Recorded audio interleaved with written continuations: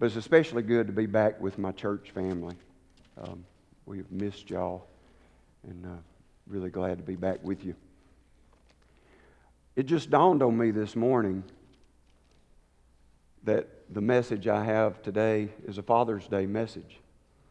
In Bible study, when we were talking about the walk of faith, and Bruce was teaching on walking with the Lord, it reminded me of the scripture in 1 John chapter 1, verses 13, 14, where it talks about, John is written to you fathers because you know him who is from the beginning.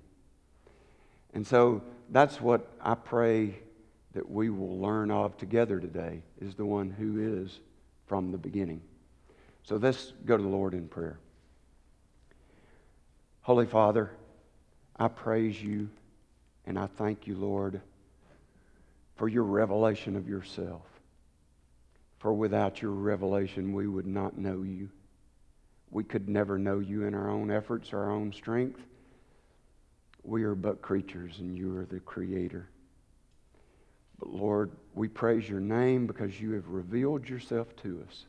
You have shared with us your glory, the nature that you have, that divine nature that we can never understand, but we can behold and we can believe in, and it will transform us. And Lord, I thank you for this opportunity to gather together today as your people. I pray you will be with all your people all over the globe. I pray especially, Lord, that you would be with the church in Hong Kong and with Carlton and Amy, and even as they're traveling, headed back this way, that you would bless them with safety, your will, discernment for them, for the people in Hong Kong, and for us here too, Lord, that you would bless us. And Lord, I pray for the Redeemer Church, for our brothers and sisters there, especially for the Flemings and the Atchisons, the Cobbs and the Joplins. Thank you, Lord, for them and for what you're doing through them. And I just pray, God, you would bless their efforts. Multiply their efforts for you, to your glory and the building up of your kingdom. And Lord, I do pray that you would speak through me. Remove me and let your word speak. We come not to hear me, but to hear what you would say. And so I pray that the meditations of my heart would be acceptable in your sight, O Lord, my rock and my redeemer. In Christ's name I pray. Amen. Speaking of fathers, how often do you ever think about what does a name mean? Like, what is in a name? What does a name signify? And you'll see in the bulletin, the title of my message is, What is God's Name?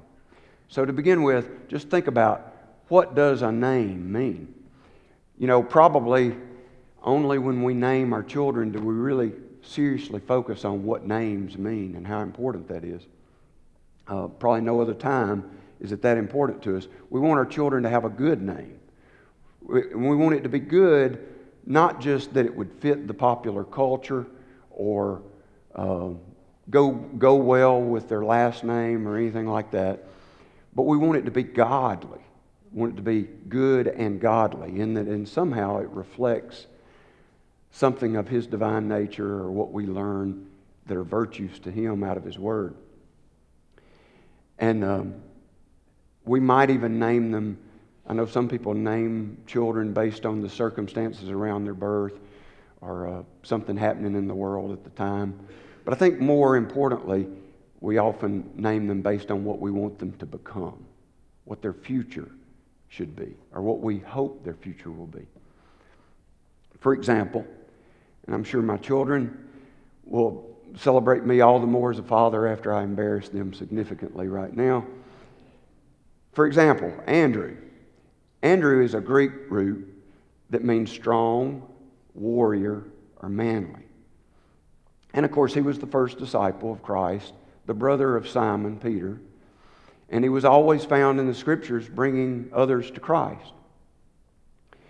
and he later became the patron saint of Scotland.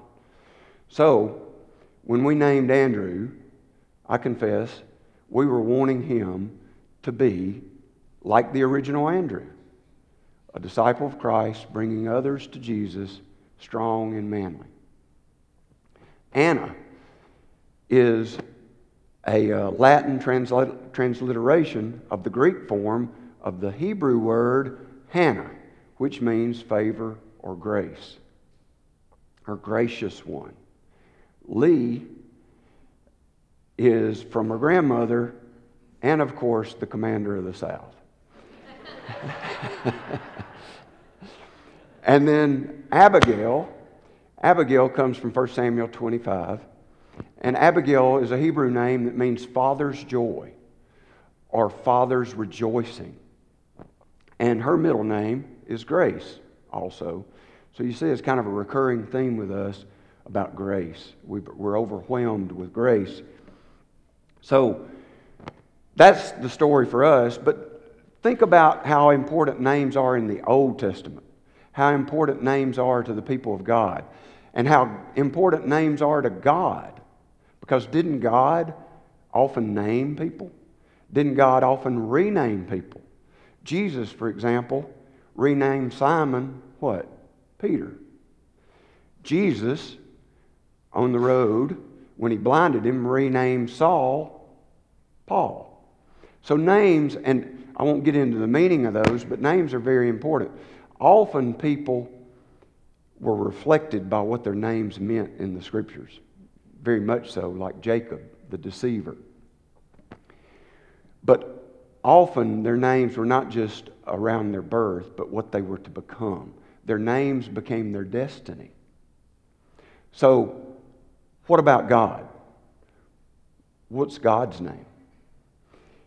Don't we all have, we probably have some wonderful things that decorate our home. Maybe Ann made some of them for you, that they describe the names of God in calligraphy or in painting or embroidery. But aren't some of those more like titles or descriptors of who God is?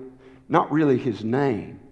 Like, we could say Andrew the manly, or we could say the manly, the warrior, but his name is Andrew. What's his personal name? And so that's what I'm asking you today. What is God's personal name? Like if a Muslim asks you, what's the name of your God? Because their God has a name, Allah. What would you say? If someone asked you, what is the name of your God? What would you say? So, does God ever name Himself?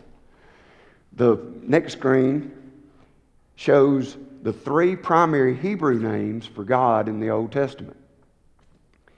And the one that I want to talk about today is Yahweh or Jehovah.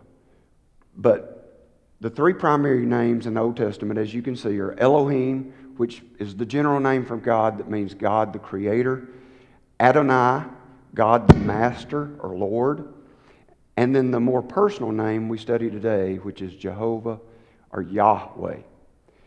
So the question is, where did this come from? Where did this name, this proper name of God, come from in the Old Testament? What does it mean? What does it reveal about God? First, remember, it's a fundamental truth I alluded to in my prayer, that God has revealed Himself. If He hadn't, what would we know about God? Nothing. The created could never discover the Creator. The finite could never understand the infinite. Except God revealed Himself to us, we know nothing about Him. So, clearly, if God doesn't reveal His name, His divine nature to us, then we would be forever ignorant to know Him, deaf to hear Him, and blind to see Him. And next, I want to move through what I think are revelations about God specific to these names. I think specifically, God has revealed Himself in three general areas of His types of revelation that each relate to these three main names for him in the Old Testament. First, the next screen should be, that's me, should be Elohim, Creator God. All right, this name is revealed in creation. And so it's general revelation that's available to all people. It's external and available to all. It's sufficient for condemnation. And so it reveals God's greatness. As Romans chapter 1, verse 20 says, since the creation of the world, His invisible attributes, His eternal power and divine nature have been clearly seen, being understood through what has been made, so they, mankind, are without excuse. Second name, second screen, Adonai, Lord God. This name is revealed in our conscience. And so again, it's a type of general revelation that's available to all people. It's internal to us, though, instead of external, sufficient for accountability, and it reveals God's goodness or virtue. Again, Romans 1, verse 19 says, because that which is known about God is evident within them. For God made it evident to them. So again, man is without excuse in general revelation. But then third, next screen, Yahweh, the God who is. This name is revealed both external and internal because it's revealed in His Word, Christ. So it's special revelation, not general revelation, and it reveals God's grace. This alone is sufficient for salvation. All men are justifiably condemned. All men are justifiably accountable. But only those to whom God calls, those to whom God reveals His special revelation, only they can receive salvation. And of course, we have to believe. We have to receive it. As John 1:18 says, of this Word who was God and became flesh, no one has seen God, but He, Christ, has explained or literally exegeted Him. Christ is the ultimate exegesis or explanation or demonstration of who God is.